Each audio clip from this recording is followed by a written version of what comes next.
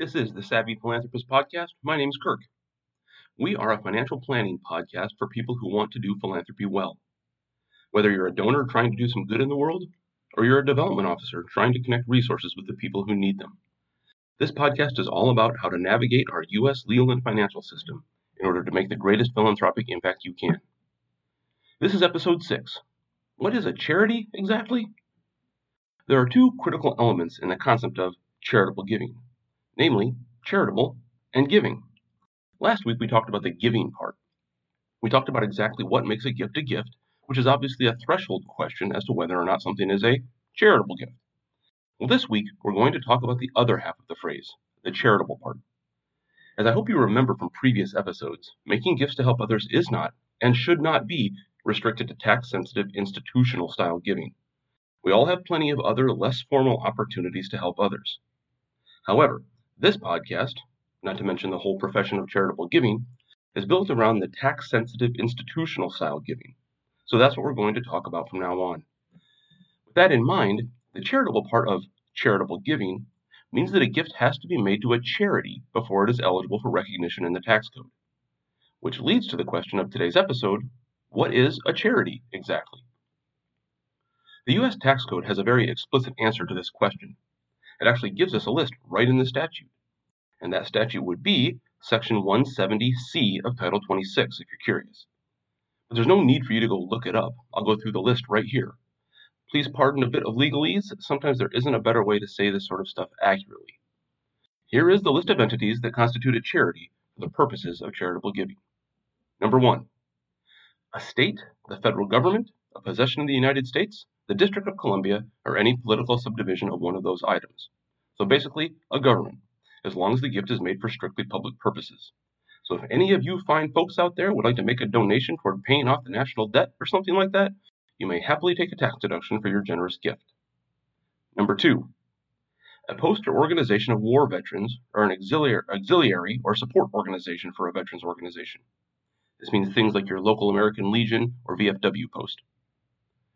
Number 3, a domestic fraternal society, order, or association, as long as the gift is going to be used for strictly charitable purposes. Here we're talking about your local Kiwanis or Rotary Club. Number 4, most cemeteries. Pretty self-explanatory. And now the big one. It's actually number 2 in the statutory list, but I saved it for last because it's where all the action is. First, I'm going to read the whole definition, then we'll talk about it. Here we go with a little paraphrasing. Number 5, a corporation, trust, or community chest, fund, or foundation, A, created or organized under the laws of the United States or one of the states. In other words, it has to be a legal entity. B, organized and operated exclusively for religious, charitable, scientific, literary, or educational purposes, or to foster amateur sports competition or for the prevention of cruelty to children or animals. C, no part of the net earnings of which inures to the benefit of any private shareholder or individual, and D, which is not disqualified for tax exemption under Section 501c3 by reason of political activity. Phew! So that's the simple test for what constitutes a charity. And that was trimmed down and paraphrased.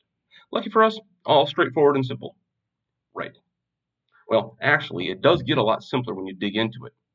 It just so happens that long stretch of legal language in the middle I just read, the part about operated exclusively for religious, charitable, scientific, literary, or educational purposes, well, that's repeated just about word for word in another part of the tax code. And that would be the famous Section 501c3. This section of the code provides that the sort of organization I just described, and don't worry, I won't repeat the whole thing again, is exempt from paying federal income tax. And this, by the way, is the original meaning and purpose of Section 501c3, income tax exemption. We just hear about this section a lot because so many other legal provisions, in both federal and state laws, refer back to it as the basis for other things, exactly like what is happening here in our charitable giving discussion. So in about 90% of the cases, that answers our question about what constitutes a charity in the world of charitable giving. A gift to an organization that is exempt from federal taxation under 501c3 is entitled to a charitable tax deduction. You'll recall that there were a few other options in that original list of tax-deductible organizations, but like I said, 501c3 organizations constitute the great majority of charitable giving. In many cases, we're often so used to this idea that we take it for granted, but let me provide an example of the difference this can make. Imagine a group of families working together to homeschool their children. The moms meet once a week or whatever, and they take turns planning activities and lessons for the children. One of the parents wants to make a gift to an activity fund for the group. Is that gift tax deductible? It's for educational purposes, right? Well, the answer depends on the legal provisions above. If the group is an informal one of moms just meeting and working together, then the gift is not tax deductible because there's no corporation and there's no tax exemption. But if the same group of moms creates a corporation and files for 501c3 tax exemption, then the same gift would be entitled to a tax deduction. So in the realm of charitable giving, when we talk about charities, we're almost always talking about organizations exempt from federal taxation under Section 501c3 of the U.S. Tax Code. In fact, if someone wants to refer to charitable giving under one of those other sections, he or she will almost certainly say so specifically, because otherwise everyone will assume that he or she is just talking about 501c3. There are a couple of takeaways from this. If you're a donor and you want to make sure your gift is tax deductible, then you'll want to be sure that your gift recipient qualifies under one of the categories above, most likely 501c3. For large organizations, this is virtually a certainty. But if the organization you're trying to support is small, local, or pretty informal, then you might want to check. And if you're a person trying to organize a new charitable organization, and good on you if you are, then be sure that you get your 501c3 exemption if you want gifts to your organization to be tax deductible. If you're enjoying this podcast, please be sure to click subscribe so you don't miss any episodes. And if you know other people who might find this podcast worthwhile, please share it on your social media platform of choice.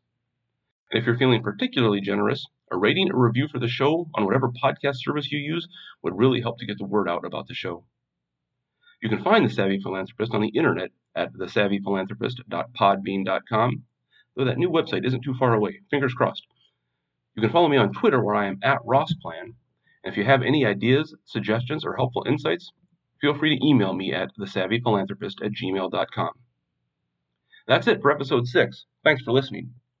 Next week, we're going to talk about one of the most famous comedians in U.S. history, and exactly how screwed up his enormous charitable giving ended up.